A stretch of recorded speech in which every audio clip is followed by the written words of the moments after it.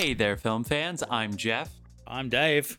And I'm John. And welcome back to The Love of Cinema, a pod in which we'll challenge one another to discuss movies both new and old with a strictly positive critical eye. That's right, and to avoid any lazy negativity, we are making this a drinking game. A what? Oh, I'm so sorry. Did I stutter? I said this is a drinking game. I am All right? surprised by this. So, if you hear any negative comments about a film, or I think today we're going to go ahead and add a little bit of a gush alarm. So if you hear us gushing too much about a film, or if we say something stupid, you're going to hear this sound, which means we said something negative, stupid, or gushy, and we have to take a drink. We're going to drink a lot, basically. Oh, dear. That's what's happening. So you should get another beer. And so pour yourself a glass, join us, give it up for the films we love, and perhaps film that needs some love. Mm-hmm. This week. We got 3 films to talk about from the film Yeah. year 2016. But first, why don't we go ahead and send it over to John for some shout outs? Shout outs. All right. Shout outs. As always, we want to throw it to our beer sponsor. I swear he's not our imaginary beer sponsor.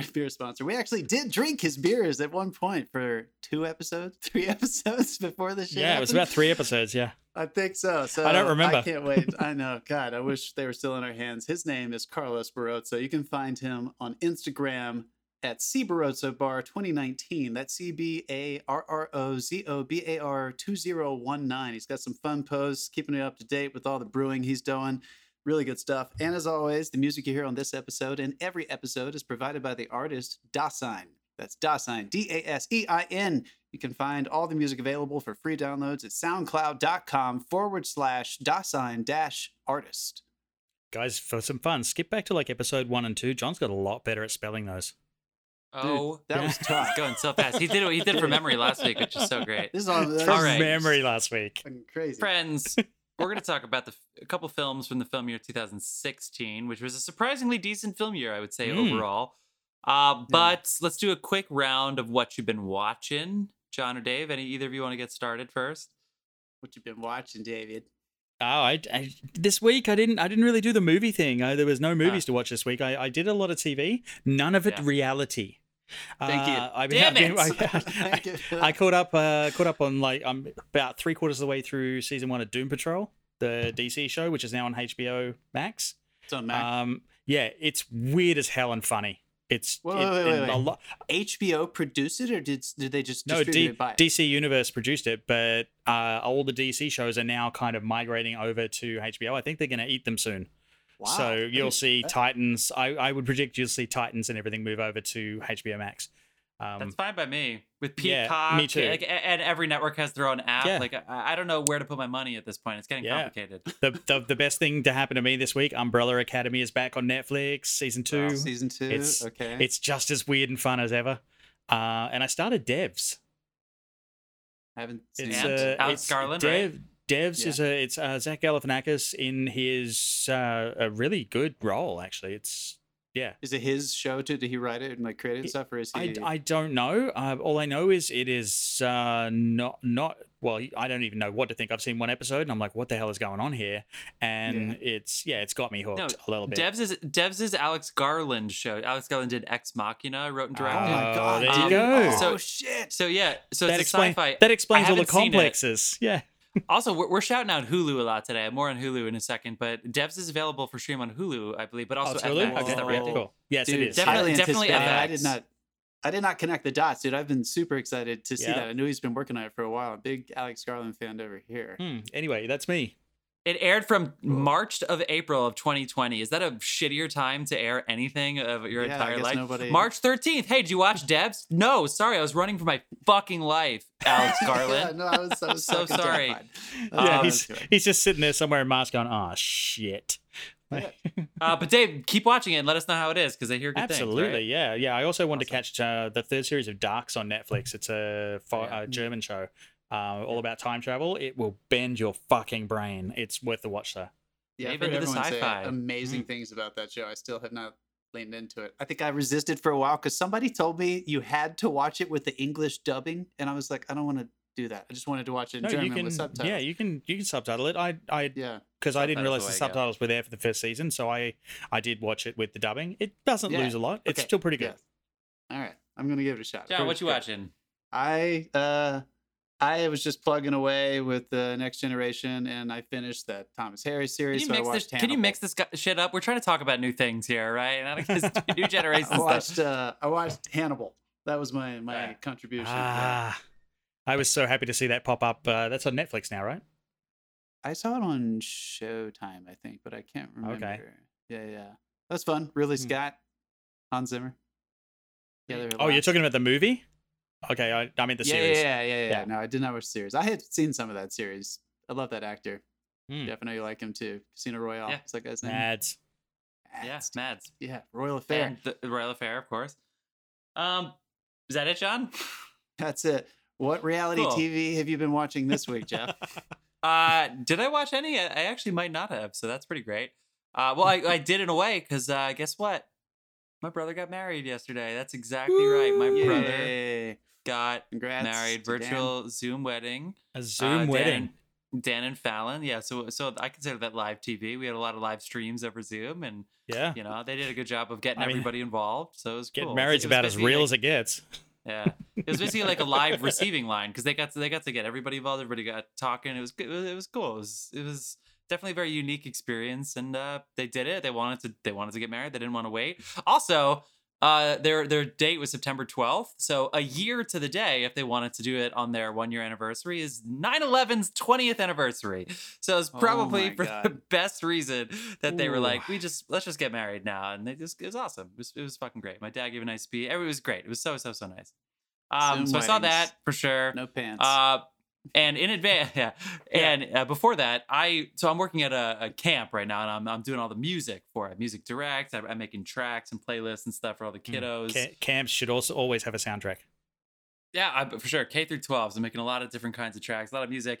And I was put on, there's an improv class going on at camp, and I was put on to teach musical improv. I've never taught musical improv. I've never done musical improv. I had no idea what the teachers, Did you watch the Freestyle Love Supreme? So I watched Freestyle Love Supreme on Hulu Yes! the night before my class, and I stole and bullshitted my way through this fucking class that I had to teach.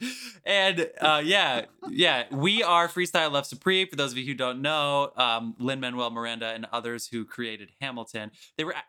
The director of Hamilton, Tommy Kail, is an original founder. Lin is sort of a founder, but it's really this other guy, Anthony. And shout out to John, our friend from college, Ashley Perez Flanagan, has become a part of it via her friend and now fiance, Jelly Donut, who, if you've ever seen Freestyle Love Supreme, is a freestyler.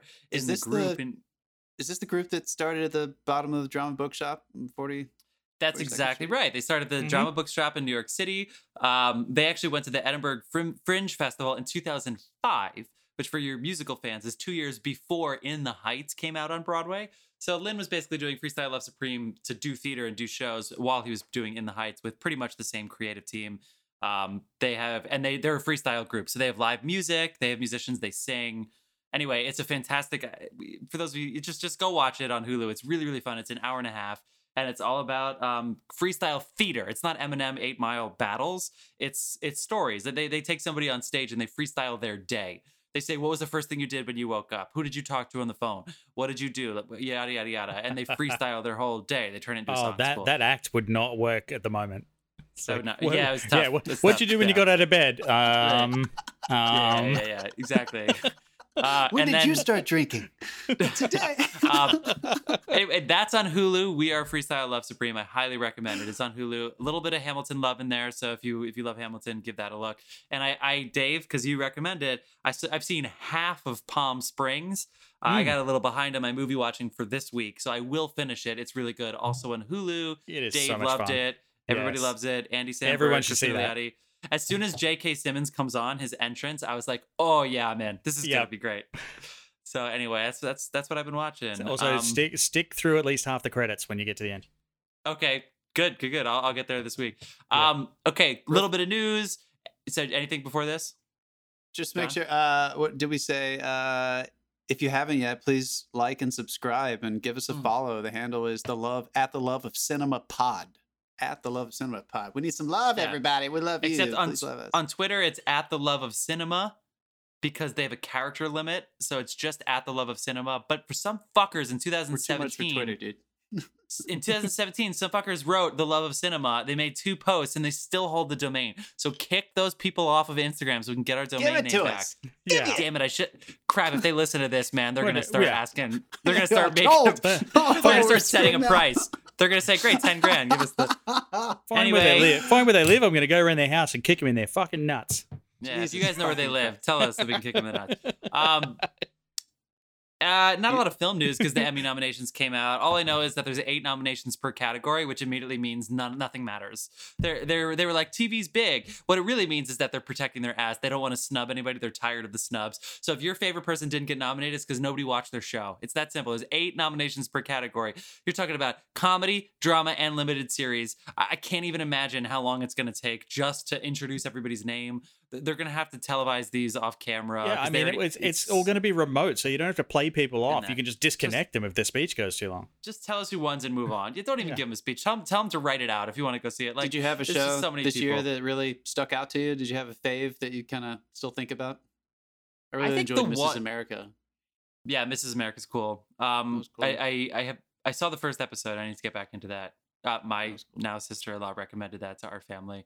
I do think Watchmen was a surprise. I think the good thing about Oh, yeah. Emmys, the good thing, so you always sit there and you're like, okay, Modern Family won Best Comedy 4 years in a row, and then it wasn't even nominated at the end. They stopped watching. It's that simple. They stopped watching. But the good thing about it, I love Mrs. Maisel. Mrs. Maisel season 3 is great, yeah. but it's not that much better than season 1. So they do a good thing sometime in the Emmys where it's like Maisel season 1, just throw them the Emmys. Season 2 is Fleabag's year. So Fleabag is the new show. You have Atlanta's year, right? Killing Eve Yeah, has it's kinda had like Fleabag good ended. moments here. So I love that the Emmys are And they still finally gave it figuring awards. out to spread the It wealth. did it, Because how right? does Steve Carell not have a Yeah, fucking last Emmy, year it was, right? like, already So over, and I they were think like, this year's take all show of is it. Watchmen, which is really Yeah. interesting. Did he I disappear know for you as well, it's Dave? getting a lot of Yeah, weird Jeff, he's meme disappeared. results He's totally. because, Alright. Jeff is Jeff's gonna gone. come back. There Oh, he is. there he Jeff, is. We lost you. Here he is. No, I'm back. No, the audio's still in. The audio's still there. They're Yes, not going to yes, know I that know. I Audio's paused there, on baby. Zoom. we were just amusing Anyway, ourselves. what I was saying, my friends, is Watchmen is the most highly nominated show, and that was a surprising show, I would say. Yeah. So I think Watchmen is rightfully, getting the praise that it deserved. Other than that, Oh, yeah. I think everything else is a la carte. Everything's fine after that. But Yeah. I was happy to see that, to be honest. Well, we have gone on too long about this. We're going to move on to So we the did. stuff we're here to talk about. That's right. So film year Movies. 2016. I'm briefly gonna run through. So this is the year. If you guys you love the critical Oscar season stuff, this is La La Land versus Moonlight. And that's kind of unfortunate because even though both of those films were great, in their own- Jeff said something stupid. La La Okay. Land Oh sucked. no! Come on, it did not. Oh, fuck you, Dave, buzz Dave, you. we Yeah, outnumber dude. you. I We La La like Land. La La Land better than you. Whatever. I liked it. So the big movies of the year, 2016, obviously a big comic book year. Captain America: Civil War, 1.1 billion worldwide. Rogue One, Yes. Finding Dory, Zootopia, and The Jungle Book. All Disney. Top 5. All Disney. All basically billion-dollar movies.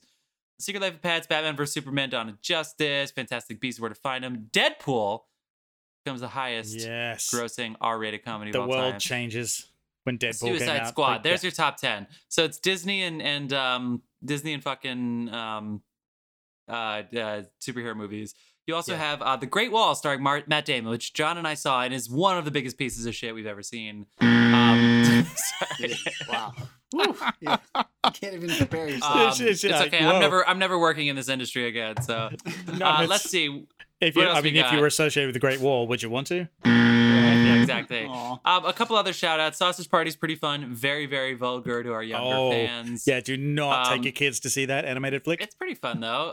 Nocturnal Animals is a surprising cut that I think Yeah. I don't know if people are gonna watch it, but it's really cool. Isabelle Huppert in Elle is great. Natalie Portman in Jackie was great. Fences is good. Lion is good. Manchester by the Sea is really good. And the best documentary is one of the best documentaries I've ever seen in my life, which is OJ Made in America, which is very, very long. And we have to give a shout out to 13th, the documentary by Ava Yes. DuVernay. We mentioned, Dave and I saw it early on in the George Floyd protests, and we cannot. Out of all of the movies we're talking about, if you've never seen 13th, that is definitely the one that I think you should go on Netflix right away Yeah, and that's see your that starter. movie. That's your starter. That's your starter. It is so good. It basically goes from the Civil War until now, and it talks about how slavery has led to this moment of racial justice reform. At least people protesting in the streets, and there is a direct correlation between the 13th Amendment, which freed slaves, but did it.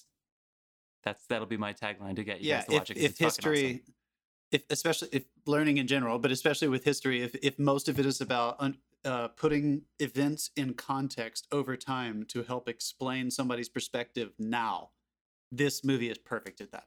If you had never really deep dive into this kind of material, this kind of subject matter, you just heard general platitudes or anecdotes throughout the ages, then you need to watch this because it's just going to spell it all out very clearly so that you will understand exactly what some of the world has been experiencing since then. Really good, really good. Let's also talk about Hacksaw Ridge was really good. I know maybe we're not supposed to. Oh, yeah. Hacksaw Ridge was good. Some notice. Andrew Garfield. 10 Cloverfield Lane. That was I really dug that film. I thought that was great. It was a solid entry. Yeah, if you have children, Angry Birds. That was Damien Chazelle wrote 10 Cloverfield Lane. That was one of his first cells in Hollywood before he got Whiplash greenlight. I remember the trailer, and then was it Bad Robot, right? I forget who produced. Yeah, I think it was. Patriots Day? Did we say Patriots Day? Patriots Day. Yeah, great. Conjuring 2. All right. Warcraft. Yeah. Okay. So those are and Independence Day 2 is also one of the worst. I love how we mentioned Warcraft and just moved straight the fuck on. Yeah, moving on. Yeah, let's get out of there. Captain Fantastic's good. Okay, let's move on. Oh, Ghostbusters. We gotta say that. Come on, Ghostbusters. The lady rebooted Ghostbusters. It was a great film with a questionable ending, but it was actually there was some good stuff in the Ghostbusters. Yeah, Dave Stans. Okay, Dave, we can move on to what we're going to be talking about this week, which is 3 films that we've decided to choose, which are Arrival. Denis Villeneuve may go down in 10, 20 years as one of those filmmakers that changed the game, or at least stands out as being one of the greats of this era. I'm a fan. So we're going to do Arrival first, then we're going to do The Witch, which is a really, really, really cool, really interesting horror thriller, a little supernatural, Robert Eggers directed and written, and it's then we're hard to pigeonhole that one. Exactly, and then we're gonna do our redemption of the week, or was it really that bad? Of X-Men Apocalypse, played by Oscar Isaac, but it is the third installment of the rebooted X-Men series, the Simon Kinberg series, if you will. I'll be interested to hear what you think of that. Can't wait. So I've been chatty. Who wants to introduce Arrival? Because honestly, the setup is going to be interesting since now that you've seen it. Not twice. I'm assuming we've all seen it at least twice. Oh, yeah. It's like, I was trying to explain to the house here that I'm in if they should see it. What's it about? I was like, it's an alien movie. And I was like, man, that's the shittiest way of talking about this movie. It really is. I mean, and I was like, all right, it's a memory play. And I was like, no, now it sounds like okay, it's Tennessee Williams. So it's the answer to the question, is there anything new in sci-fi anymore? Yeah, basically. It was so it's based on yes, there is. So like so many great movies, this is based on a short story, not a full novel, called Story of Your Life by Ted Chiang. It's in a collection of short stories that he wrote. And I'll give you the quick little IMDb summary. A linguist works with the military to communicate with alien life forms after 12 mysterious spacecraft appear around the world. So basically, you have Amy Adams playing a linguistics professor and scholar and published author, like one of the best on the earth, who gets... The military finds her because they need the best linguists in the world to try to start communicating with their particular spacecraft that has landed in the United States. She is an American citizen. 12 are around the world total, and her and the person who is leading the physics and math part of the communication, this comm team, if you will, played by Jeremy Renner. I can't remember if his character, Ian is his name, I believe. And they build a relationship with these life forms on these spacecraft, and eventually shit starts hitting the fan because humans start acting like humans, and you have to learn some big lessons about working together. So I know what you mean, Dave. I kind of want to pick that apart just a second. Is there anything new in sci-fi? What did you mean by that? Because I think I know what you mean in terms of application. There are the themes, we've seen these themes used before, but why is this movie so special? Why is the story so special? Yeah, I don't know. It could be like the slightly non-linear way that it's done. It's a novel idea that hasn't really been done before in a genre that has stories that have been done to death. It's just like they came at it from such an original perspective. It turned it into something new. And on top of that, like it's beautifully shot, impeccably designed, it's perfectly paced. It features phenomenal performances from everyone involved. And gushing. Gushing. Yeah, okay, fine. Baby. Fine. Let's gush it up, dude. That's a gush alarm. I know I'm about to open another beer. This was my favorite movie of 2016. Keep going though. I want to hear what else you had to say. Well, it's almost like Villeneuve can do no wrong here. He's got like Prisoners, Sicario with Deakins, my favorite cinematographer. Awesome. Like the guy's a fucking superhero. Then Arrival, then Blade Runner 2049 again with Deakins, and now Dune is coming out at the end of the year, hopefully. Probably at the same time as Christopher Nolan's film. And even before that, if you haven't seen Tenet, we have to mention Tenet once per episode. That's our Tenet. We're going to talk about it till it comes out.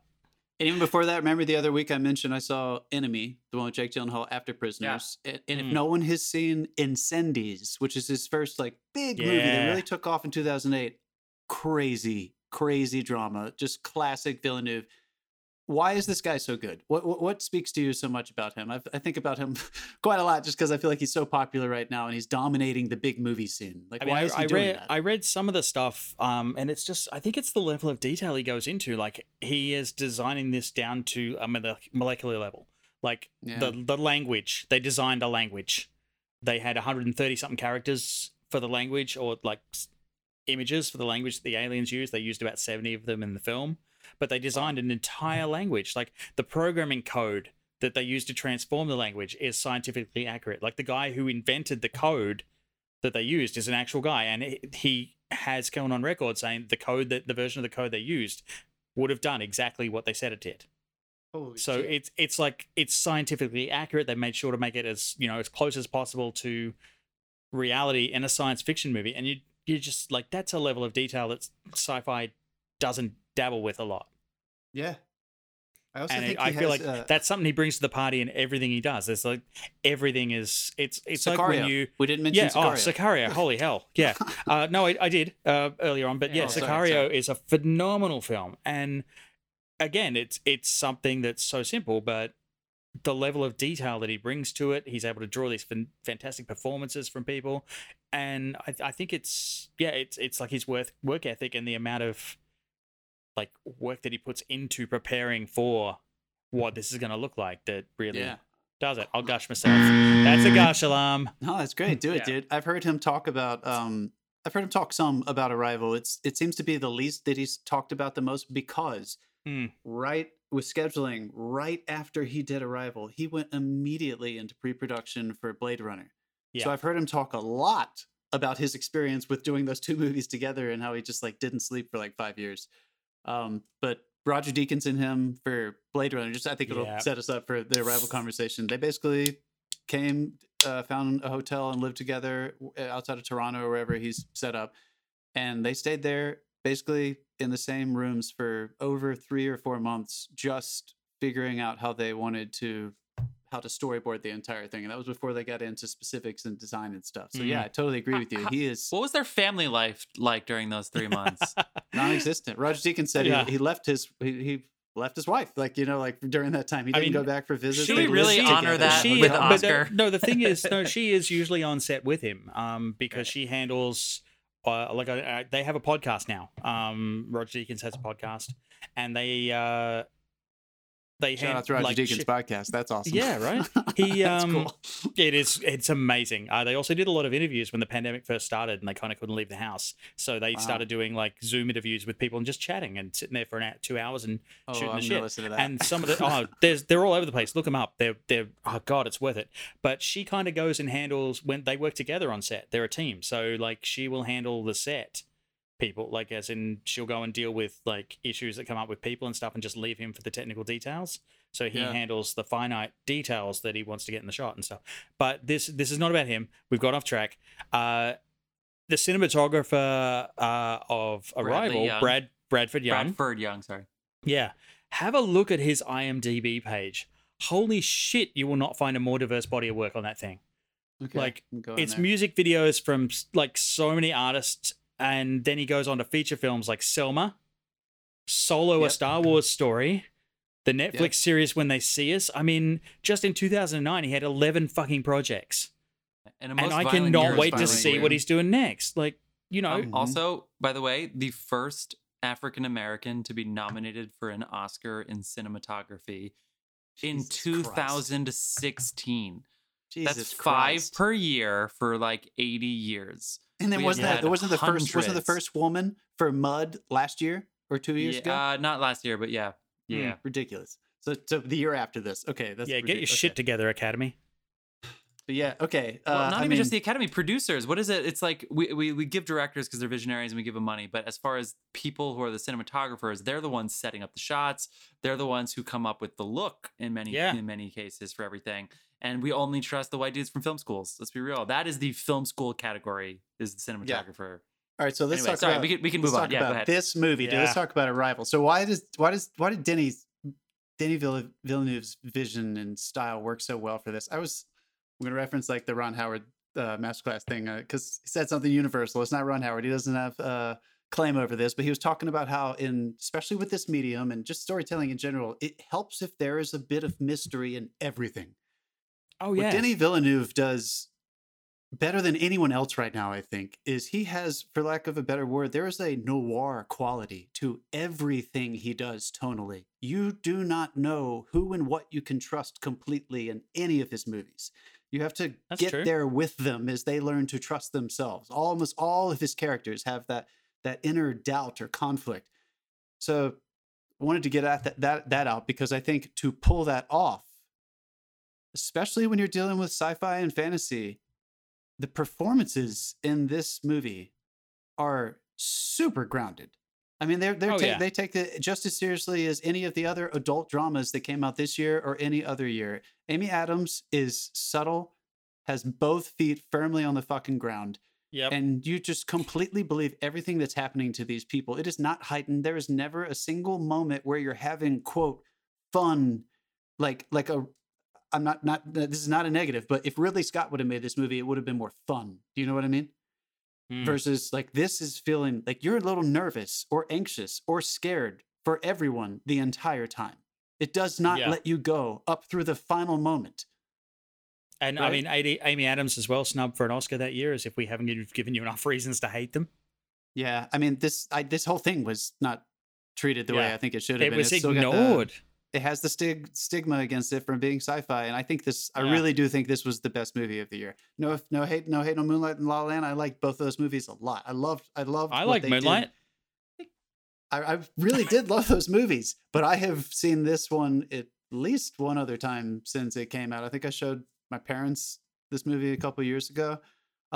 Let's talk about this really fast. I wanted to ask you guys your opinion on this though, because Martin Scorsese always says that he did not understand what this medium actually did.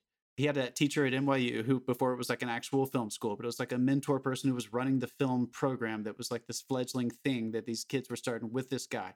And he used to always tell them, you will not understand the point of this medium until you understand the value of a shot. And you understand the value of a shot when it is in context. You will finally understand what the moving image can do in context with other moving images. This movie is a masterclass in editing, in storytelling for this medium. It shows you what is possible with the way that movies can be very dreamlike, obviously something real general like that, but also in terms of pacing, the way he takes you in and out of gigantic sequences. That last sequence is like a 30-minute sequence. And it would not even come close to touching where it touches emotionally if if you didn't have an editor and I guess him, I'm sure he was heavily involved with understanding how to structure the flashbacks, flash forward, flashback things, and the storyboards. But I'm curious if they had every single shot storyboarded for the edit that way. I'm sure they had plenty of the coverages most likely. It's most likely they really like feature films at this level do animatics as well, so you'll get an animated version of the storyboard. Yeah, I know what you mean, and I totally agree with that. Although I have heard him say before that he's wary of those things because he had to confront that for the first time. He said in Blade Runner, and obviously he made peace with it, and it had to be done. The way, I don't know. I don't know, so I'm not gonna. I guess in a more grounded film like Arrival, maybe they didn't, but for Blade Runner where you got so much visual effects, you definitely need an animatic. And you're just not sure, like when you're trying to toe that line, like until you're actually sitting in the, you're sitting down and you're actually cutting it. What is going to make us feel like she is slowly slipping into finally? Oh, that's definitely an editor. Yeah, that's definitely an editor. But like the storyboards are a guide for shooting. The editor will use it as a reference and then make it their own. So yeah, you're right. Phenomenal Jeff, editing. Get in there, dude. What did you love? Jeff, do you love this movie? Yeah, of course. Get the fuck out of here, you asshole. Do I love this movie? You trying to prop me up in front of our fans here? You're just trying to pit me out? Fuck you for asking. Yes, I've seen it twice. I will stand for two things. Number one, I said this incorrectly. Stan is usually something you praise. I will knock two things. Number one, there are some cheesy lines. You can't escape it. There are some cheesy lines. I'm waiting for a buzz. Dave's being very, very kind to me. I'm being generous there. I'm being generous there. But there are. So, for instance, when they first meet, so as we said at the beginning, she is a linguistics professor, and on Forrest Whitaker, who is basically works for the government, and is trying to, because she still has the clearance, is trying to recruit her to come and interact with these alien beings who they look like octopuses, but they only have 7 legs, so they're heptapods. Which is also kind of cheesy, but at the same time, they pull it off. They pull that off really, really, really well. Okay, fine. They pull that off well. But when he tries to recruit her, she knows he's going to go for a rival professor at Berkeley, UC Berkeley. And she goes, ask him what the Arabic word is for war. And it's like a cool moment the first time you see it, but ultimately it's like a little cheesy. And then... No. Farsi, Sanskrit. Who gives a shit? It doesn't matter. It's cheesy. And then when they get on the... Because it's not spoken. It does matter because it's not spoken. It's drawn. It's Sanskrit. And when she gets... Yeah, but they don't say that in the film. Instead, it's just this line like, you should hire me because of this. And I was like, we can do better than that for her. And then when they get on the helicopter, which is, okay, fine, that's cheesy because they need to rush things along. That helicopter landing sequence to get her on the helicopter is really fucking cool. At night, she lives on a lake and the sky just lights up because this helicopter's coming. And it's an alien movie, so they tease you. It kind of looks like a UFO's coming to town, just like it's straight out of Close Encounters. But she gets on the helicopter and Jeremy Renner's there on the comms. So they're talking on the comms. And she was like, the basis of civilization is language. And he goes, no, the basis for cinematography. Fuck, hold on. Yeah. Hold on a second. That's for saying something stupid. The basis for civilization is language. And he goes, the basis for civilization is science. And then Forrest Whitaker goes, that's why we hired both of you. And that's cheesy as fuck. So, so wait. Those are not the cheesiest ones in my mind. I thought you were going to go for some of the latter romantic lines at the end. This is the most buzzes we've had in the first segment. The romantic lines, but the funny thing is that it's coming across like I don't love this film. I do love this film. In fact, Jeff, oh my God. He's anti-alien.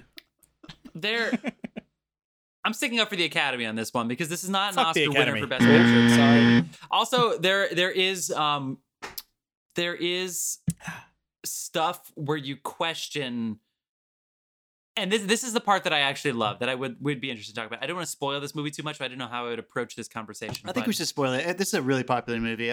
Spoilers. Okay, here we come. Like, let's just. They're not flashbacks. They're flash forwards. So as soon as you realize that when we saw it in the theater, I believe I saw this with you, John. When we saw this in the theater, it's like Lost, when all of a sudden Lost is doing flash forwards and you're like, oh my God, it's actually in forward the whole time. And she can see the past. Oh my God, that's so great. But when you think about it for a second, you're like, okay, so does the future become a self-fulfilling prophecy? And ultimately, you have that game with yourself. By you, I mean me. I'm having this game with myself, and I was like, why is she so surprised in the future? And the truth is, it's because the future and the past are happening at the exact same time. Now, how to explain that, I don't really know, but they pulled that off really well. I think they pulled it off really, really, really well. But whenever you do something like this, we talked about Back to the Future with the crisscrossing timelines. This, as soon as you go into the future, and then now you're in the present is in the past, and then the future is now. I've gone cross-eyed. You can't help but start asking yourself questions. And ultimately, I think they pulled it off. For instance, you're right. That last montage is really, really nice. But then you start asking, wow, she's really touching Jeremy Renner's neck really sensually. I know they're together in the future, but he doesn't know that. Why is he treating this so well? And unfortunately for this film, as much as I love the rewatch, 95% of it is more interesting on the rewatch. I loved more the way they approached treating the aliens.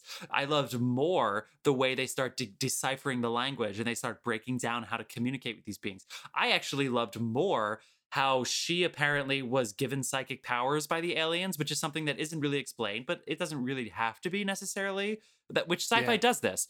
We don't know why she can see in the future, but nobody else can. There are 12 of these things. Why is she the only one in the world who can see into the future simply by looking at a picture of a circle and understanding their language? She now understands the way they think, so she now understands how time works differently, so therefore her time starts working differently, so therefore she can see in the future. That still seems like a little bit of a jump, and ultimately I think they pull it off, but there are a few times where you cannot help in a rewatch question, why is she the only one? And I don't know if they answer that. And again, they don't necessarily have to, but for me, that makes this a 9 and not a 10. That's what I would say. 9's still pretty damn good. Why is she the only one? Yeah. No, I know what you mean. I agree. But why can't Jeremy Renner see in the future? He's there and he's trying to decipher these things too. Oh, he doesn't understand. But he's not a linguistic. Oh my God, he's a scientist. He's a scientist, right. And ask your dad. He's the science guy. So straight up, his statement is wrong. Science. No, I did think. No, it was interesting. I'm learning another language right now, and I'm fine with that. I'm just curious why she has the power and nobody else does. Please, nobody take that argument. Everyone respects science and listen to your scientists. No, 100%, 100%. No, but I do think it's that is the entire. Like, if that failed for you, then I understand how it failed would for me.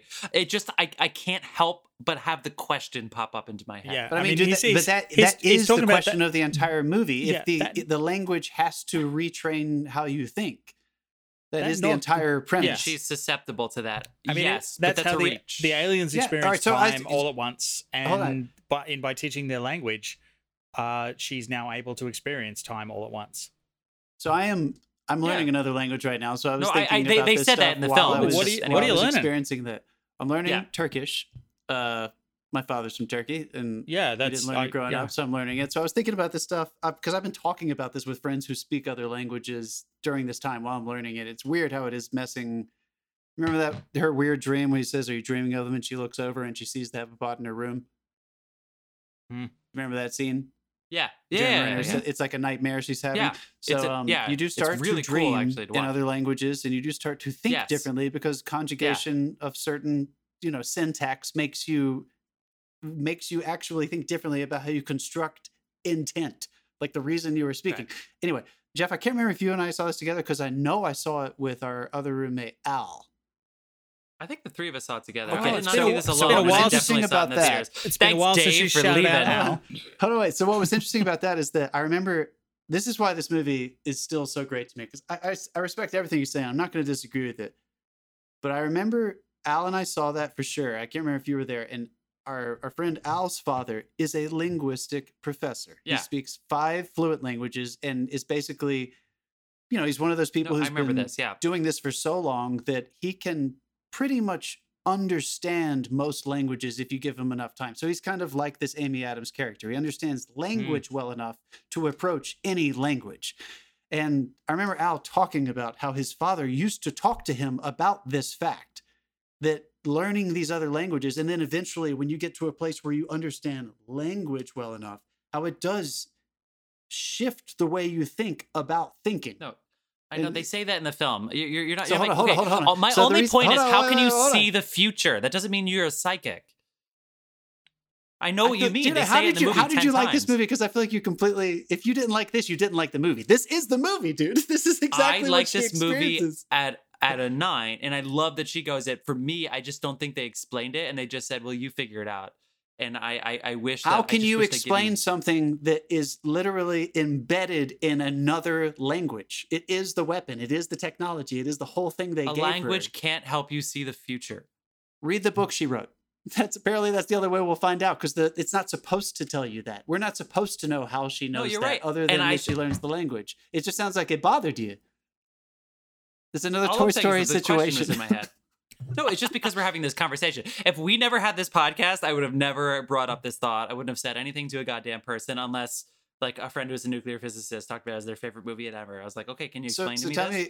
Tell me one more time. I think you said you think you enjoyed it more the first time around, or more on No, I enjoyed it more this time. That's the funny thing. I love this movie, and I loved it even more the second time. On the rewatch, it really holds up.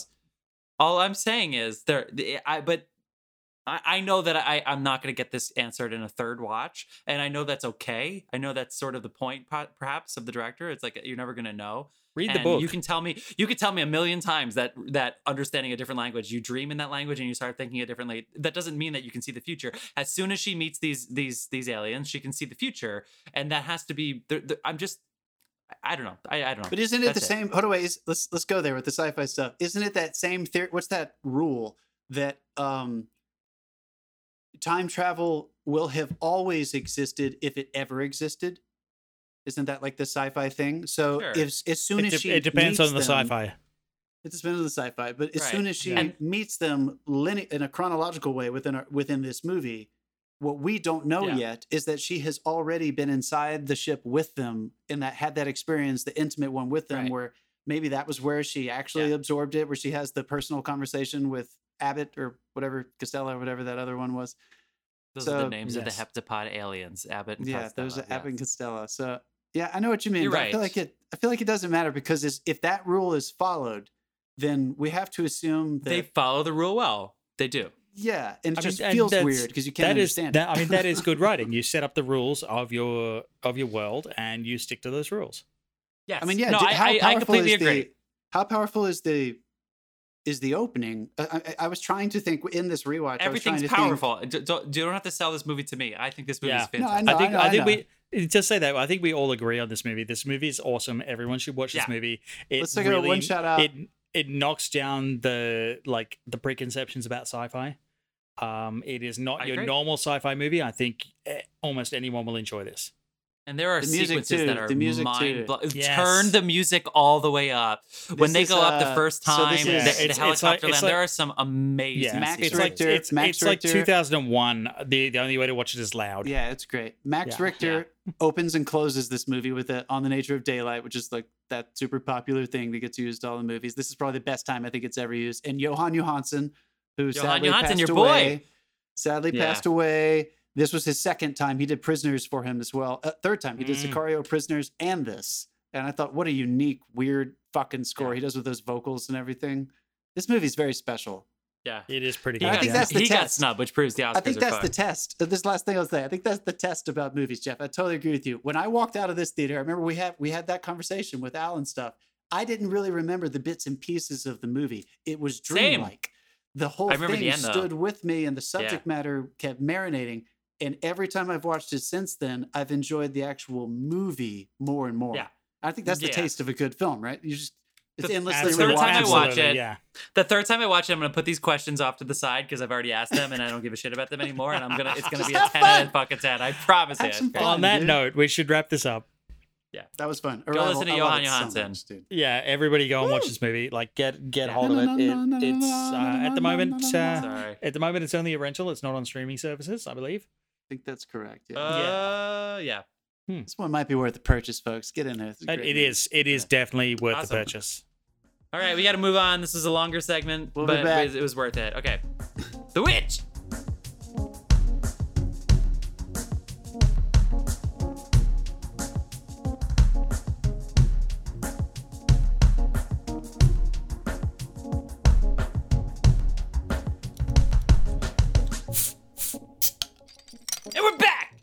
We're back. Yeah. What was that? Did you say a crow saying we're back? Speaking That of was a my witch crow, noise. we are going to talk about the witch. A witch. She's a witch. That was the crow. It was the crow eating my nipple. I'm Do you sorry. like I'm my, the mom of the witch. random? You like my random reference there? That was Random, not random, Dave. Not Everything random at is all, dude. always pure. This man So we're likes gonna be dark talking about- birds. So we're going to be talking about The Witch. Now, this is the film year of 2016. If you go to IMDb, which I have open here on my computer, it'll say The Witch 2015. And you're going to sit there and you're going to go, well, gee, I They thought this fucked film was up. from 2016. Well, it did No, the we didn't. festival. It did the festival circuit in 2015, but its official U.S. release, especially like to theaters, where yes, and as humans could see anybody it, not knows, the just people who attend festival festivals, circuit, the was- festival circuit counts for nothing. That's right. Was the 19th of February 2016. Really funny what happened to Valentine's Day. First, it was like A Good Day to Die Hard comes out on Valentine's Day, and then Deadpool comes out on Valentine's Day. And you know what came out the same day as Deadpool, Dave? Is The Witch. Actually, no. This actually came out the week after, but basically the same idea. So, You know which one I went I and think I saw? saw this with Deadpool. you, John, because we had heard that. Dave, we had heard that. That's funny, you fucking dick. We're about to talk about this movie that we're trying to encourage people to watch Destroy it. Jeff. We had heard that. We had heard that Stephen King loved The Witch, and it did really well at Sundance, and apparently, like, because this happened to Get Out and then Us, like horror movies do well in January, February when everybody's shut in basically, and they have to go home and like get under their covers. Horror movies do really well in the early of the year. This is like, what would I call this? A psychological thriller based in religious lore that is also horrifying. I mean, I don't know. The What genre subtitle- would you put this in? The subtitle of this is A New England Folktale. Yeah, I it feel is. like it But is. it's a fucking, yeah. It's a German folktale, though. It's one of those ones where you're like, oh, and the Little Mermaid, she just became one of the ghost people at the end.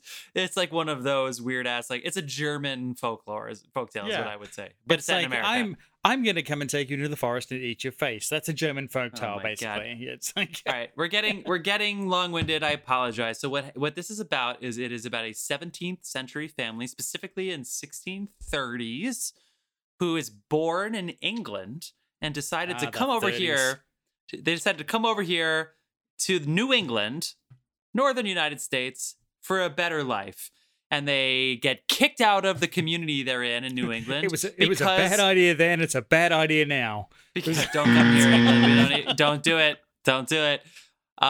Because their religious interpretation of the Bible was a little bit different than the town that they tried to settle in. So they were banished from the town. They were too and they were- intense for the Puritans. They were too That intense for the they came Puritans. over with. Yeah, Yeah, every it's like, fucking thing about their yeah. day in life, they have to pray before It's they like, think. Shit, it is- Joe, Oh my you're too God. religious. Yeah. You've got to go. But honestly, thanks to the language, it almost sounds borderline Shakespearean. But they according to the writer, director, producer, whatever, they used actual transcripts from the Salem witch trials, and they used that language as their basis for their dialogue. So some of the dialogue, according to them, came directly from these transcripts. So thou hast speaketh, they actually kind of talk like that a little bit, which helps because honestly, like the religious part of this which is the whole movie basically, is really, really, it takes a second to get used to. I'll put it that way. does. They're praying for everything, and they're like, if you don't pray, if you laugh, then you are a sinner because of pride, and you need to pray that away. And if you don't, then you're gonna have the devil get inside of you and be turned into a witch. Or like, there's some kind of that ideology going on in this. Yeah, But I long can story tell you, short, like, the family goes given- into the fucking shitter. Given the language structure, like if you're watching this at home, don't run the dishwasher at the same time. You won't understand a fucking word they say. I would watch it with subtitles, to be honest with you. Okay, but anyway, I think in one of the storyline things, they were like, it's a portrait of a family unraveling with their own sins. Anyway, it's so funny. The Poor trailer family. of this, They never stood a fucking chance. the trailer of this is awesome because it's Anya Taylor-Johnson. Why do I say Joy. Anya Taylor-Joy? Sorry, Aaron Taylor-Johnson. Anya Taylor-Joy, who, by the way, is the next big thing. She just had Emma come out this year, right before quarantine. What is up with people getting their big break ruined? So anyway, she's had other good movies. No, she's had a big break. Like New Mutants is going to come out New and change Mutants the is gonna game sometime in like 2025. She's like 24. She's gonna be fine. I think she was in Split this year as well. She was in Split, exactly right. And the other one. Split and Glass? Glass. Yeah, she was the older out of the two girls. Anyway, she's the lead of this movie. She's a teenager. She's the oldest out of the children of this family. And the feel trailer, like this was her breakout. This was definitely a breakout. It was huge. Yeah. So the trailer is she's playing peekaboo with a baby. It's a baby boy who's maybe 3 months old tops, and they're outside. Phenomenal acting performance from that baby.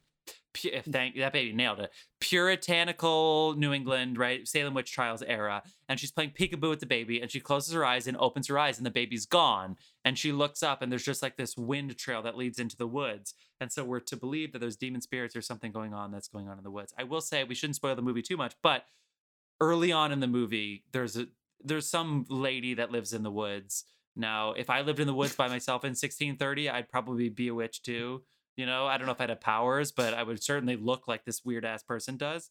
But yes, let's just say they're in a very dangerous, delicate place. I'm now picturing you like that, and it's not pretty. I mean, is it in this film? Like, no, it's not. Anyway, I don't know how to set it up, but it is really cool. Some of them are. There is more than one. Right. Like, it's very bare bones. Not a lot of special effects, as far as I know. It is. It's just a little psychological. No. And also, I think we have to say, sorry, I'm getting chatty. If you've ever seen Game of Thrones, Lysa Arryn, who is Catelyn Tully's sister. This is getting wordy. It's the one who breastfeeds a 9-year-old. All right, the one who gets thrown through the moon door because she breastfeeds a 9-year-old.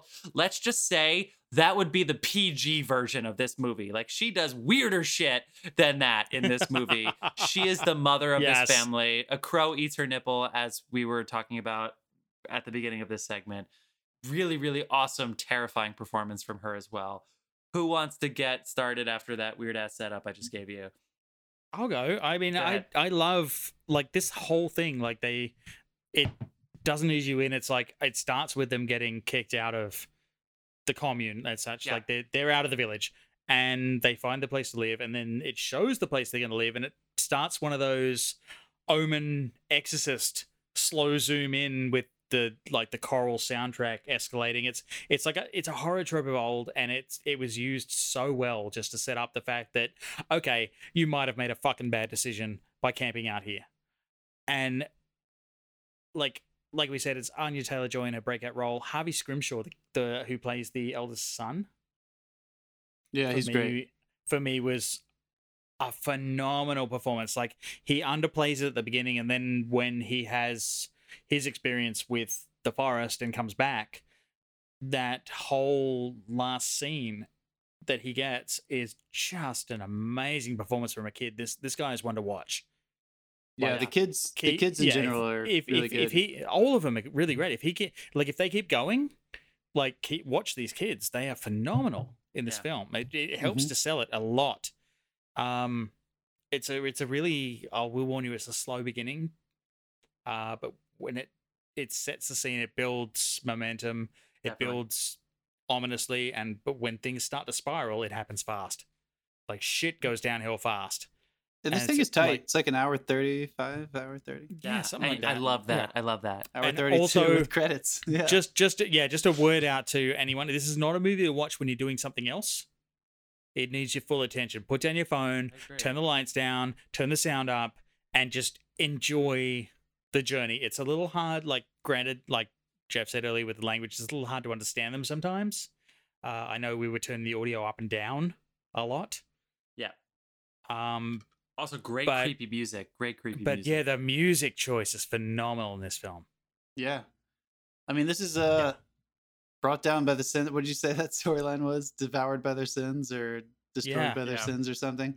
So this is like a classic story structure where because they're telling you early on with the tone and the music and everything you're saying that this was a bad idea for them to move out into these woods.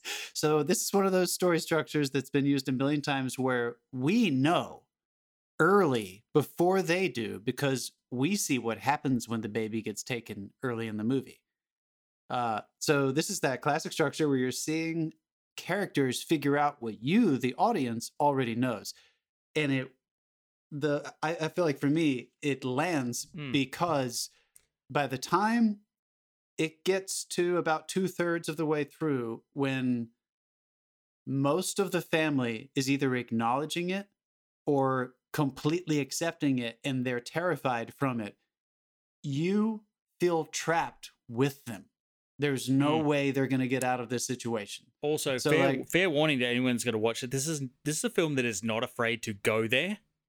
No, it's like not. My wife was horrified. Somebody touches a baby in a the very first witch inappropriate scene. way. Like, it is gonna shock you. It is gonna you're gonna be uncomfortable. Very disturbing. Yeah, it's very disturbing. I really enjoy the stuff. I know what you mean. You don't want to spoil it, but I feel like we have to talk about some details. So, like, obviously, with any classic witch tale, Satan has to be involved somehow directly. It's usually not witches independently operating. It's that old witch allegory of them actually being one of his minions and having sold their soul to him and signed his book. And they fall into all those tropes and they really literally follow them. So Satan's a character. Like, in dude, this even movie. the goat gave a phenomenal performance. And he comes in the shape of a goat. And a black goat is historical lore, by the way, that it's usually a sign of the devil. Oh yeah. Yeah, I know. I've summoned him once or twice. Black Phillip. So I don't know. I feel like Phillip, man. Robert Eggers is the director and writer of this, and he made The Lighthouse this past year. Yeah. You know what? I've seen both these movies in the theaters now, and they are not for everybody. Like he's like an auteur style director, but I am so thankful that someone like that has a voice in the horror genre, because this is not going to pop out and scare you throwing popcorn around in the theater. Jeff and I saw this with probably maybe 10 or 15, 20 people maximum. It was a small house in a regular sized theater. And there was not a fucking word spoken on the way out or during everyone else was watching Deadpool. No. Yeah. I just remember asking, did they curse the baby's balls? Was that part of the witch's incantation? It was really confusing. Yeah. That touching weird. The baby before she starts cutting it. They put their actors through some stuff where you're watching this and you're like, and by actors, sometimes that includes children who are very young, into some stuff. Not they're not getting naked or anything, but like the actors really feel like they are from that time and they're living it. It feels like the color of their fingernails was earned and it wasn't painted in a way. You know, it was like the dad, his name is Ralph Ineson, who was a Greyjoy in the second season of Game of Thrones. He's in Ready Player One as like the dad or the father-in-law. He's in stuff. You'd probably recognize him. He's in Guardians of the Galaxy, Dave. Shout out. He's awesome. And yeah, you could tell that they're just there. Like it almost seems like it almost seems like they're going too far as actors, and I'm not saying that's right or wrong, but it leads to it. It's very believable. There is not a single point in this movie where you don't believe 100% they are religious zealots. Like, you know, when you see a TV show and they're like set in this time period, and you're like, bro, you weigh like 280 pounds of pure muscle. Like, come on, nobody has that much protein in 1630. You know what I mean? And you watch these people go through it, and you're like, this is believable. They haven't eaten anything but corn. Yeah, it just hasn't eaten anything in so long. Yeah. What do you guys think? All right, so let's get a little critical here. I went into this rewatch remembering that I had some issues with the ending. How do you guys feel about the ending? Do you think it needed to go all the way to showing you, spoiler alert, to showing you her going to the fire? Yeah, I loved it. By Satan. I needed it. It was a release for me. Because I feel like the whole point of the movie was that it was like the devil was after her. Yeah, because there's a commune in the forest, so that needed her corruption and eventually downfall needed to be shown. There's a piece of me that wishes that I feel like because this happened again to me this time. There was something that landed really hard because you feel again that trapped thing I was talking about, like how they were all trapped, and then they all get picked off basically, except for her, folks. Like, go watch this movie. So everyone gets devoured by their sins. So she's eventually we haven't actually said who she is, but so that's good. So someone is the last person standing. Maybe the girl we were talking about earlier, but we were so. At some point, you feel trapped. It's kind of like a haunted house tale, honestly. You feel isolated in this situation, and then eventually, she's completely alone. And this movie follows the familiar trope of the horror film with the last girl. Yeah. So I remember feeling this way then in it the turns theater. that on its head. So that's what I'm saying, though. I remember in the theater, it did the same thing to me, and it landed the same way for me this time. When she was finally alone and she sits down at the table, and she just like puts her head down. I remember thinking, all right, here comes an epilogue or the movie's over. Because emotionally, that's there. Yeah. She's done. So I feel like whoever was involved with this, they did such a good it's such a good job of enabling all the fear and suspicion and terrifying, curious tone that comes out of the woods. The way they filmed the woods up until this point, it almost let me down a little bit. Again, first time and again, that we follow her all the way in. There is a piece of me that wants this movie to end with her, with or without Black Phillip. I don't really mind that she was kind of told this is what you need to do, but I kind of wanted her to just walk into the woods and we are still left on the outside, terrified of what happens to her inside. Because I feel like the movie emotionally was already achieved. Like they got there, they did everything they needed to do to make me as scared as I'm going to be. Anything beyond that might be telling me a little bit too much because now I know what happened to her as opposed to it's a short was she thing the witch the whole time? Yeah. No, it finishes. It completes. She wasn't the witch the whole time. She wasn't until, and also it sticks with the lore where she has to sign her name, which is weird. There was a release. She did it. She still had to make the choice. She still had to make the choice, which was an obvious choice, perhaps, but she made the choice. And then we got a release as an audience that not only did, but it also wasn't like she did anything. She actually almost got taken away. She got like swept away by it, and she enjoyed it. She was happy to do that. And I thought it was a great release for me. Like I was sitting there, I was watching this with my wife, Therese, and when it got down to one, they narrowed it down to one, and she's like, okay, her mission now is to go into the forest and rescue her siblings. And that was the expectation she had from that point. And it was like, that is not what is about to fucking happen. Yeah. Like, it literally subverted your expectations. Right. For the ending. And I feel like that was a good point. Okay, let's keep going with it. Let's say, because I didn't hate it. Don't get me wrong. I don't hate the ending by any means. I had kind of my own version of it in my head, and I still kind of felt like I wanted it that way. But if we're going to go with what he did, I really did have some issues with him going to a close-up for the ending. Because I felt like naked. that last master, though, where it showed her pulling away from us and becoming a part of the group of those witches, I felt like it took something away from it a little bit, that he tried to give that point of view back to me by showing her close up, because it wasn't as scary. It was scarier to me when she was pulling away from us and she was. I don't think it was supposed to be scary at this point. We're with her. She's the point of view. We are getting swept into this. We're looking forward to it. We're excited. Why does it have to be scary? I agree that the movie's over. The movie's over. This is like a coda at the end. Because it could have been scary. Because this is a horror movie and it could have been scarier if he hadn't done All right. This is your arrival. And now we're just nitpicking and John wishes something. That doesn't make it good or bad. You just wish it was different. You're not saying it was bad because it was the way it is. You just said you wish it was this way for personal reasons. I was just asking if you guys felt like it was, if it left you with anything, the ending landed for you perfectly. You didn't have any issues with it at all. In fact, the second time I couldn't wait for it. In my opinion, it's a slow beginning that then comes into a spiraling descent that then ends very weirdly, but I feel like that was intentional. Yeah. I mean, the last 10 minutes were all, I didn't say my ST. The last 10 minutes were all a little weird, but the last 90 seconds, I enjoyed it because it was I wanted the release. Just give me that. It was give me it was like, something. oh shit, this is not going to go the way you want it to. Right. No, And no, I I totally know what you mean. I do think the close up was But I still probably think- practical yeah. because she It was naked. was- I mean, It was the Chinatown ending.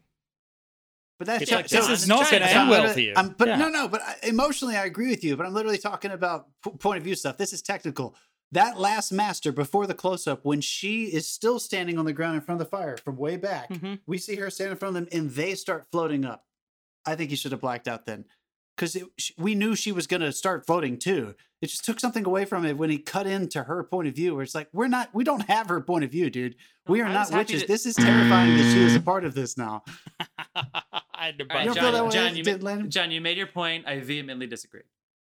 Yeah, I think as such, sure, but ultimately, it's the film he intended to make, and it takes you on a journey, and I feel like it ends the journey as Journey's over here. Yeah. well. I actually it couldn't believe they ends- didn't just ends- say the witch it- at the end because it ends the journey and not as you expect. To be honest, I wasn't paying attention to the shots at the end. I was just caught up in what was happening. Was this the I first time really you saw think it? No, No. I really think it has to get practical. She's naked, and so that's why there's a close up. You know, and she was and she was joy. This is the first time we've seen a character express joy since that first baby was stolen, and I thought it was fun. That's a good point. fair. That's a good point. That is fair. That's a good point. That was the first time we saw anyone happy in this movie ever. And Yes. and let's talk about John. Let's talk about. We don't need to talk about religion, but let's go for here. The only way she experiences joy was when she lets go of the weight of all of this. You have to pray if you laugh, and there's no core. We need to pray harder, and it's like the only way that she's happy is if it's like the burden has The been. devil released is from happy, her. dude. The devil is happy, dude. That's what I'm he's not selling. saying that. I'm not saying that, but I mean, that's what the movie is saying, though. I mean, let's be real. That and girl the only did reason not I didn't find. buzz him is because Do you I want- might be the devil. would She you did like not to smile. live? Would you I like think the to only live other time deliciously? Yeah, that's so good. That's a good line. I think the only other time she enjoyed herself was when she first pretended to be the witch when she was fucking with her little sister. So that's a good point. I think it was the only Exactly. other time we saw her Yeah. have any fun at all doing anything. Right. All right. It's a good movie, I'd you rather guys. I laugh was a with the huge sinners than proponent of this cry with film. the saints, John. Definitely, Everybody- like turn your lights Yeah, out, Billy put your Joel, phone Billy down, Joel. turn it I up, love that line. and It's give it a fun. watch. Tell us what you think. Reach out to us. Yeah. We're on Facebook, Instagram, Twitter, and soon YouTube. Reach out This to us. movie We'd love was to hear on- what you Find think. Hold us on, really anywhere. fast. This movie was on Amazon forever because it's an A24, and now it's not. Now it's only on Netflix. Yes. On Netflix, though. Okay. Go watch it. It's been on Amazon for forever though, because they usually go straight to Amazon. So take a look while you still can. I don't know if that'll get sold out of Netflix at some point. Make sure you get a watch in. This thing is fucked up and Well, disturbing. it's I been watched there a this while. alone at a mountain house in the middle of the woods, and I was a little scared, you guys. I can vouch for how creepy that house in the woods is. I was Yeah. a little nervous. That scene, there's a really excellent scene. My favorite scare. Let's do this really fast. What was your favorite scare? Mine was definitely when she was eating that fucking goat with the kids when they were locked inside, boarded up inside of that little barn, and they look Oh, over yeah. and that The- bitch is yeah, eating that the was goat. cool. The biggest scare for me is when the father gets nailed. Ooh, yeah, Black Phillip just That- right to the like, dude, seriously, good. I jumped and I broke out in goosebumps because I forgot that was fucking coming. Right, the first time was just a cinematography And you will play. too. Don't Sorry, worry. Dave. The first time was a cinematography play where you're following.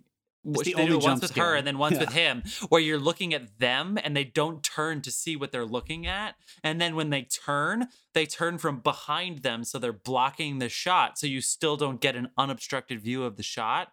I know that sounds really specific, but anyway, that was creepy. It was basically like mean, the as- ET thing, looking in the Yeah, cornfield. and I no, thought it was as really cool. Stephen King says, the best thing is to not show what's happening. Don't show Like, don't- everything. So when you yeah, turn it don't show around everything. so I see it, but it's still obstructed is brilliant. This time, I would say it was, yes, John, to that point, because right before then is when the goat has the blood come out. So that whole sequence for sure. All right, Yeah. so we need to move on because this is going to be our longest episode ever.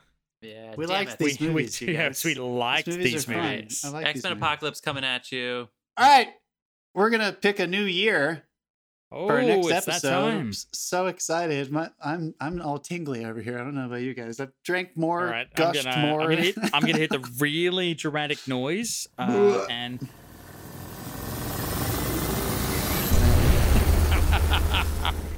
That was John's dramatic noise.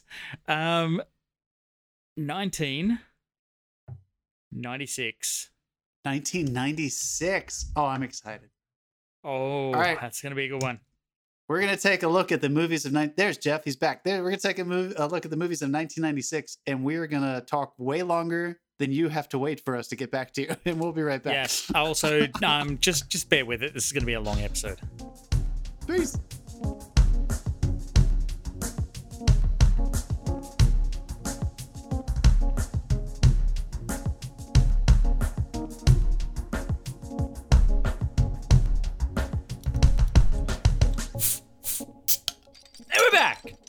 We're back.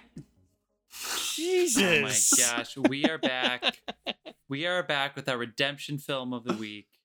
Oh, what the fuck just happened? Anyway. At the end of this segment, we are going to announce the 3 films that we are going to be discussing next week from the film year 1996, which, by the way, was a very good film year, especially 90s, when baby. it comes to rewatchability, which is our specialty here on the Love of Cinema Pod. Tell your friends. Tell your friends. Before we get to what we're going to be talking about next week, we got to finish up this week. And first, is it really that bad? Is it or was it? I'm messing up my tenses. Was it really that bad? Was it really that bad? Okay, this week's film has got not a lot of love. We even ran a poll, and it got the most votes for a redemption of, like, was it really that bad? One of my friends in Australia, AJ, even commented that this film was atrocious. Oh, no. Funny?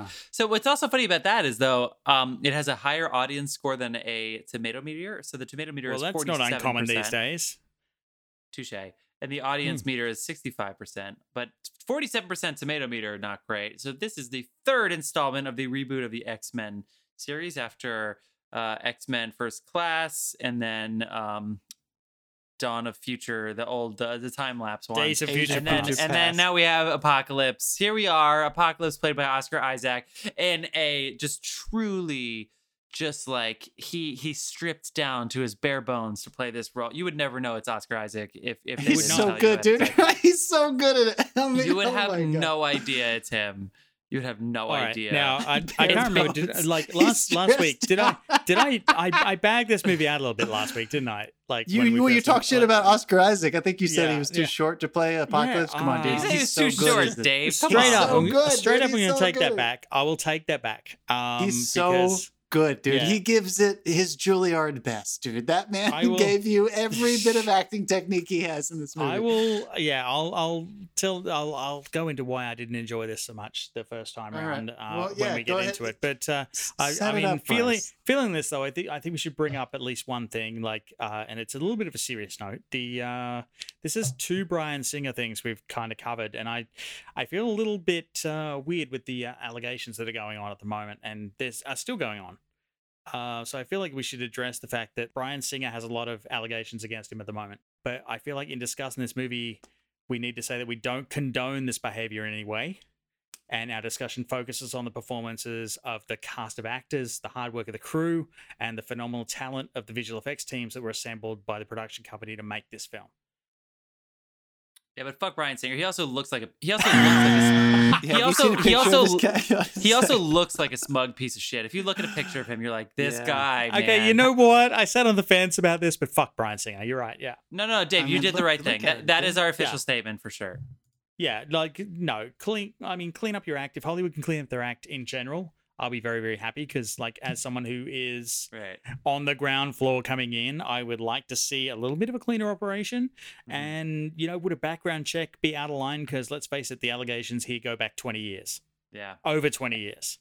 He was officially fired from Bohemian Rhapsody or stepped aside. Whatever the fuck. It doesn't matter. He's gone. Bohemian Rhapsody is going to be the last movie he directs, probably. Yeah. Just can't get away with shit like that. It's too bad because the usual suspect. Nor should you. Of course. The Usual Suspect is so good, but that is not any excuse. It's no excuse. He's made some good movies. It's not acceptable. I mean, if you Google Bryan Singer, number 1, sexual assault, number 2, scandal. The top news articles, he caused an accident to Hugh Jackman because he was incapacitated. Like all this shit. You know what? I don't know what took us so long, but he made movies that were successful, especially starting from The Usual Suspects. This is his first big one. And then, but we're talking about teenagers and, yada, yada, yada. The first two X-Men. When the Me Too movement started, I feel like up until that point, this shit was being enabled. Like, they were like, this guy can make us a lot of money, let's do it. But now, thankfully, that is not acceptable. Absolutely not acceptable. Yes. Sorry, Dave. You said you just wanted to get right to the movie, and we're sitting here and we're like, fucking Bryan Singer. Okay, sorry about that. Yes. Okay, let's get to the film Apocalypse. So basically, this movie opens, and it's actually not X-Men. It's actually The Mummy. I don't know if you knew that, Dave. They actually were talking to the team that was doing the Tom Cruise reboot. Is that Billy Zane? I have this. Maybe this isn't the right terminology. Everybody I'm gonna go ahead. I'm gonna print my first draft of this. So I call it exploitative filmmaking, and I think exploitative usually is when it comes to humans, like people. So Bryan Singer, maybe not the best terminology after that opening, but whenever for me, I think the best example of exploiting real events of the past for your dramatic purposes is just think about this. How many Nazi movies are there? And then how many movies just all of a sudden have Nazi elements of them? Like every superhero movie dates back to the Nazis, and it's like, well, we need some circumstances and stakes. And when were the stakes higher than when the Nazis were clearly bad and we were clearly good? Good versus evil. We won. Everything's great. So we just every year there's a new Nazi film, and it drives me insane. Going back to Egypt for this film to start it out, because here's the truth. X-Men is all about the genetic mutation, all right? And the Bryan Singer film X-Men 1, I can't keep saying his name, fuck. But X-Men, when it came out, they were like, I know this is in the comic books, but just so everybody knows, we're trying to set it in some form of reality. Obviously, it's not real, but let's just say there's a genetic mutation, so it's literally physical, that helps them do these superhuman, super physical, whatever things that mutants can do, and it's vague. But at least it comes from this grounded place. To immediately make it Egyptian gods were actually just mutants, that seems really exploitative. Now, after you get through it, tell me that's not true, though. I mean, all of a sudden, what, really? The Egyptians were mutants? They weren't, like, come on. One guy. Anyway, no, but the other people had superpowers, too. The other people that were bringing... Yeah, the other people that were bringing Apocalypse, that they were bringing him back to life at the time, they all had superpowers. And the Horsemen all were mutants, or they all just like he did just give them anyway. And now all of a sudden we're getting very beyond metaphysical and we're getting into fantasy. And you know what? Ultimately, that's fine. There's a lot of really, really fun elements of this movie. I think Days of Future Past was more interesting for sure. And then this movie, they decided that they weren't done with Days of Future Past. I don't know when this movie is. So I'm assuming if Magneto was, so he's, what is this, 1970s? But Wolverine 80s. is old, but Jean Grey is young. They're in the 80s. Nightcrawler is wearing the jacket from Thriller. They're in the 80s. The Wolverine thing doesn't quite, the timeline of the Wolverine doesn't quite check out with Jean Grey and everything. But anyway, there's a lot of fun stuff in this. But as far as a film, not the most linearly, like it doesn't check out. What do you guys think? I know you sound okay. I hate this, but I feel like you sound like a Star Trek nerd at a convention. It's like in this episode, this happened because of this and this, but like they fucked up the timeline in the movie before it, so all bets are off. Yeah, they did do that on purpose. Okay. Which, did that work for you guys or not work for you guys? Like, because if you watch these in order. Again, to any of our hardcore fans, we did not talk about the X-Men franchise on our franchise face-off. When you do watch these in order, it works because Days of Future Past resets the timeline.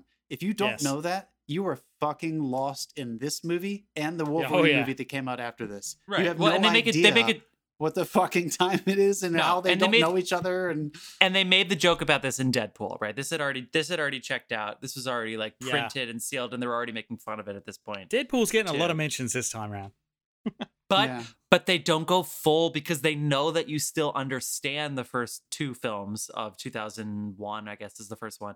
So even though the timelines as far as what is physically happening is going on, the character relationships is they draw on it because they know that's what we expect. They're playing with our expectations of that kind of stuff a little bit. They don't rewrite everything. They do not erase the whiteboard, I don't think. Anyway, sorry, you go back to what you're saying. I agree with you. I am. It's a little inconsistent. I'll give you that. It's a little inconsistent. So, all right, I'm gonna go to bat for this movie just because it was fun. It was fun for sure. I am a sucker for X-Men. Anyone who listens to us will also know that I love Batman. But the only cartoon I really watched regularly and toys I played with regularly growing up out of the whole Marvel world were the X-Men. So I haven't loved all these movies, but I do enjoy tuning in for them because one, they're outside of the Marvel machine. So it's always interesting seeing what Sony does with them. Yeah. Just because they don't feel like the rest of the Marvel universe. So some of them stand alone as like these individual installments. Kiss that goodbye. Yeah, I guess they're absorbed now. Not to give him too much credit, but the first and second X-Men are really great, and he did both of those. Second one especially is really awesome. So every time I tune into these, it's just fun getting to watch this world play out, because if that doesn't work for you, what we were just talking about, the timelines and all that stuff, if that doesn't work for you, I totally understand and respect that. It's hard to pay attention that much.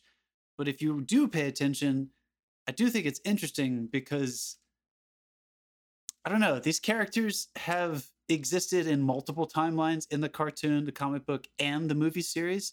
And again, I think if you're attuned to that, they do pull it off all the way up through where they landed with Logan at the end of this. Yeah. So I feel like it was, I don't know. I've been waiting to see what they were going to do with Apocalypse for a very long time. This is a rewatch for me. I'd seen it whenever it came out. It's a larger than life storyline in the comics and the cartoon, and it's almost like, how the fuck are they going to do that? So they got a good actor for the part, which made a huge difference. Yeah, they did. And I did think they did a good job of, if you follow X-Men at all, you're just waiting for Jean Grey to turn into the Phoenix. Like, she's just the strongest mutant in the universe that has ever lived, and you're just always on the edge of your seat when they're going to let her be revealed. And they did it gently in the earlier movies, which is really cool, especially the end of the first one with her in the water and stuff. So if we all went into this one knowing she's the only one who brings Apocalypse down, if you follow the storyline at all. So I thought they did a pretty good job of teasing it out and, you know, making you earn seeing her finally explode. I noticed how you skipped over X-Men 3 Abomination.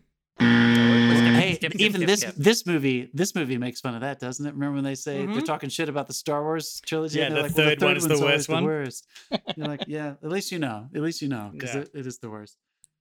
But yeah, I don't know. What did you guys think? This screenplay has some really dud lines in it that are not necessary, that I think may have made a big difference. I did have a note about lazy writing. I took it out because by the time I got 3/4 of the way through this, I was enjoying it too much to actually stick with that note. It was all right, so you're enjoying it. Yeah, get on there. Yeah. Tell me, you enjoyed it too. Jump in. I mean, okay, I'll draw a couple of criticisms. It's like, damn, the thing he wore in the opening had to be hot in the fucking desert. Like, he's fully encased in shit. They're carrying him to the desert in Egypt. It's like, all right. It's a lot of direct sunlight. Also, there are some. It's like it's like wearing a hoodie and jeans in Australia. There are some brutal deaths in the opening of this. There's some brutal deaths later in this. Look, they kicked it up a notch with the graphic violence a little bit. Yeah. And I did kind of draw a criticism at why was that pyramid so fucking poorly constructed. Why did it have a Death Star weakness? Yeah, it's like, no idea. I feel like 2 load-bearing pillars would not be out of order in this case. Like, I had no idea that most of the pyramids collapsed because a mutant from the past with behind one carpet powers brought them down. I had no idea. All you have to do is raise a carpet, and there are 2 pegs holding up the destruction of this entire pyramid. Yeah, and I feel like that was the thing that like brought this movie like. A lot of the problems that it got was like they started off so epic with an epic destruction scene, and then they brought it right back down. It's like, well, how like you've peaked in your first 5 minutes. Yeah. But then they started introducing characters like the Nightcrawler Angel fight. That was awesome. What an introduction! And I love Nightcrawler. Sorry. Yeah, both times they've introduced Nightcrawler on screen, they fucking nailed it with the casting, in my opinion. Like, it is like both times they cast amazingly. I have to say, like a New Storm origin story this late in the game should not have worked, but it fucking did. Like, it worked. I loved her new origin story. I like the original origin story, I guess. But I agree. Like, yeah, like her introduction of her character and her journey, even though it was kind of thrown off to the side, really. Like, there was enough there to give you, like, okay, Storm's on board now, and we've got Storm. Yeah. And I like the new character. I like the introduction of, like, her look and everything. Quicksilver. It's the best. It's the best slow motion. It's the best slow motion sequence I've ever seen. It's the best sequence in the film. Yeah. Like, like he is my favorite version of that character on screen ever. Yeah. Like, I really hope if they do move on, they keep that character, if nothing else. That actor, American Horror Story, what's his name, Jeff? I'm sure Evan you know his Peters. name. Yeah. Wow. The guy nailed it. He's continues great, to nail it consistently. Like, but that scene in this particular movie it's worth watching the movie just for that fucking scene. It's hilarious and fun, but also ominous and threatening at the same time. Yep, I totally agree. But also, I have to say, like, I'm watching this movie, I'm sitting there and I'm thinking, wow, you know what? Given the state of the world right now, I'm kind of on Team Apocalypse. On Team Apocalypse, he's making. It's time. You're on Thanos' side. No, yeah, right? Remember when I was arguing for Thanos? Dude, seriously, Thanos Apocalypse 2020. Let's go. They have the same color scheme. Did you notice that? Why are all the Marvel evil characters like kind of purpley blue? What do you guys think about Jennifer Lawrence as a young Mystique Raven? I didn't love her in the first one. I didn't love her in this one, and I'm not faulting her. I just don't know if I like her cast in that role. I thought it was great. It didn't bother you at all? I really liked Rebecca Romaine Stamos in the originals. No, that was and great. I don't feel but like Jennifer Lawrence is a younger version of that. I mean, I felt like she did a great job. I don't know who else I would have wanted. I didn't. She's a good actor. She's a great actor. It's not that at all. It just didn't quite sync for me. But they also didn't know she's clearly a huge star, and she's Mystique, who is dressed in blue, and they've always been having to grapple with that. Well, you have the greatest star under contract for 3 films.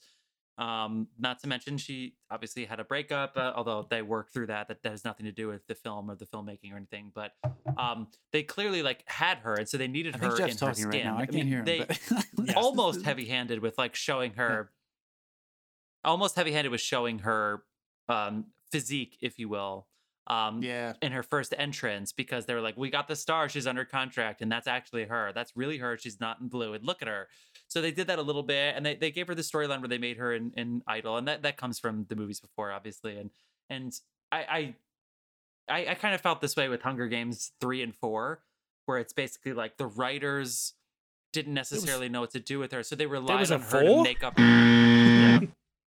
So they were really relying on her. It was almost like they were praising her while they were writing for her, if that makes sense. And I felt like that happened in this movie, where she had the hero effect, where she was like the hero who returned home, sort of thing. And it was a good element for people. I'm sure it made the producers happy to see it on the script, but I don't know if she had a lot to play with that would have.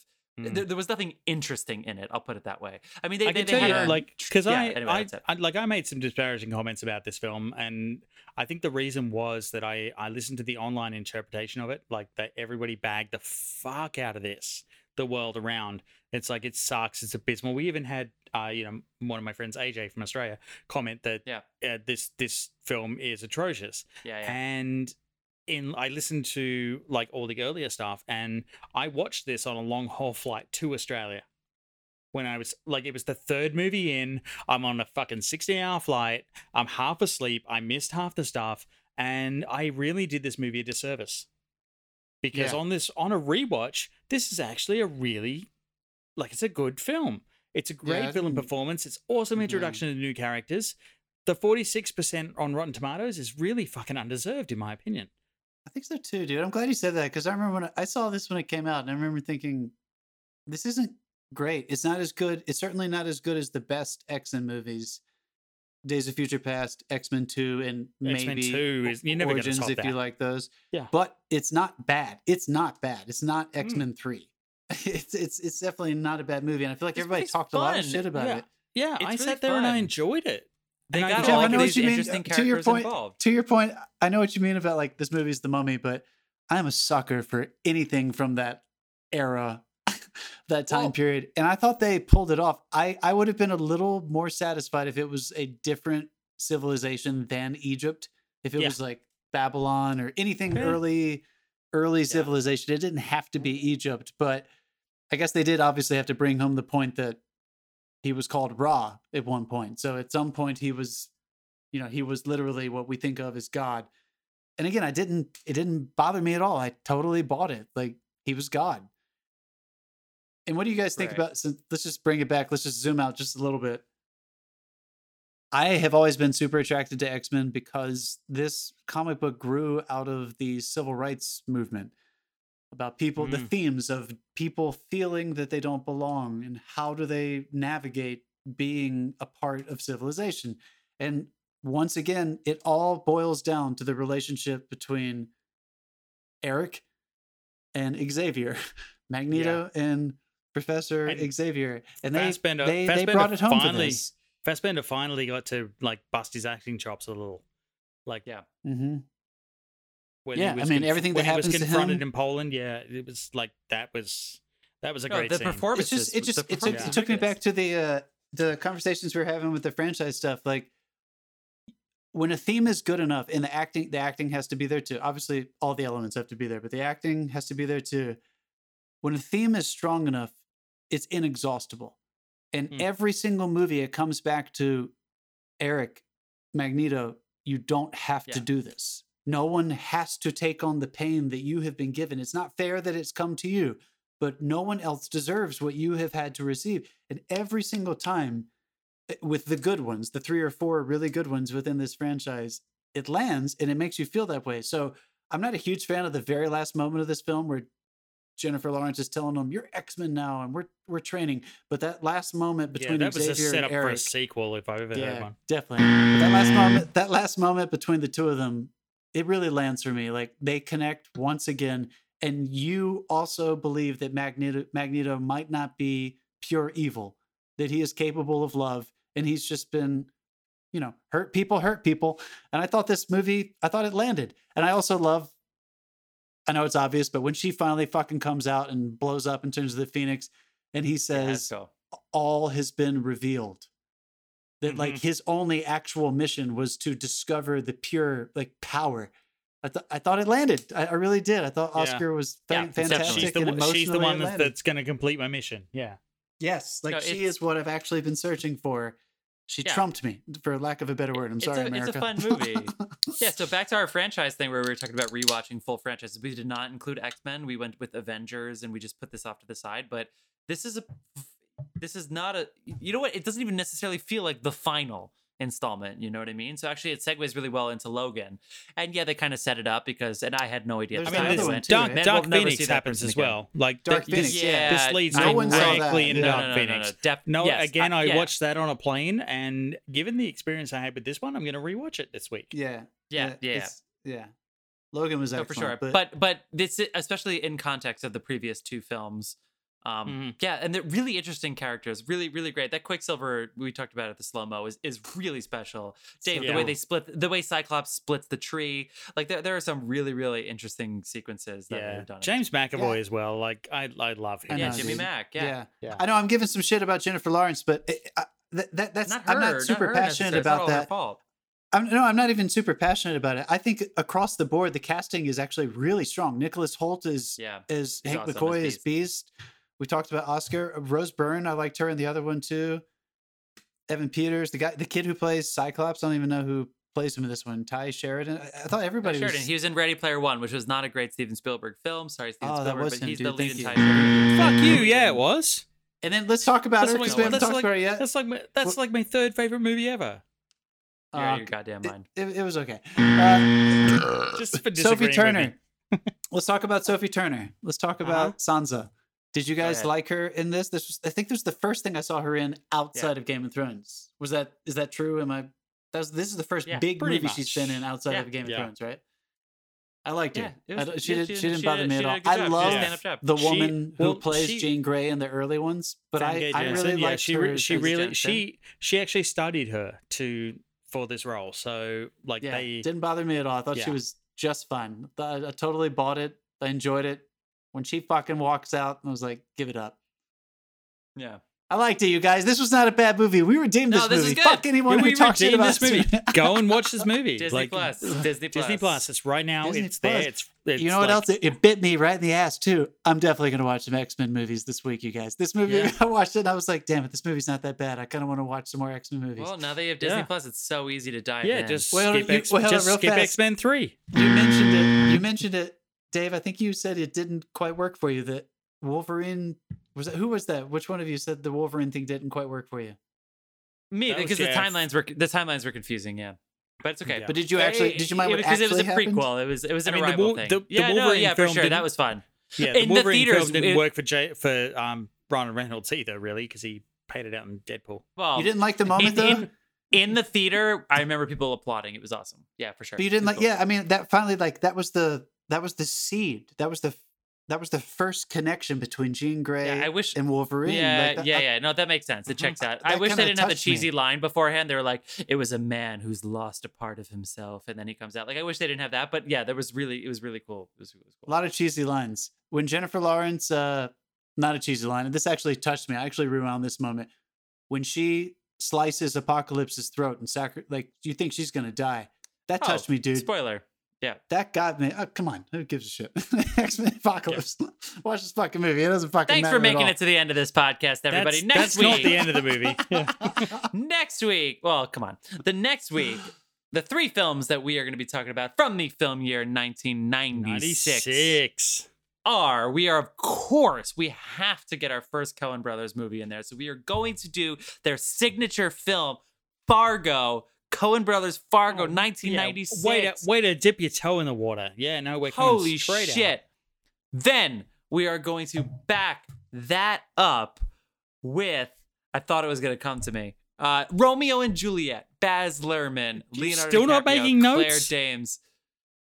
And then our redemption film of the week, directed by Ben Stiller. I'm pretty sure his feature directorial debut. He The should have Cable Guy. stopped. Cable Guy. It's gonna Cable be fun. I'm Guy. excited. Everybody talks a bunch of shit Jim about Carrey, that movie baby. when I was a kid. Jim Carrey so just had a let's see book what come out, happens. so let's do it. All right, fantastic episode, gentlemen. Any parting words? No, we've Watch kept these them up late movies. enough. All Yeah. 3 of these movies are great. You should have watched. Yeah, we should watch they're all all these great. movies this week. They're all good. I enjoyed them. All right, All right, till next everybody. time.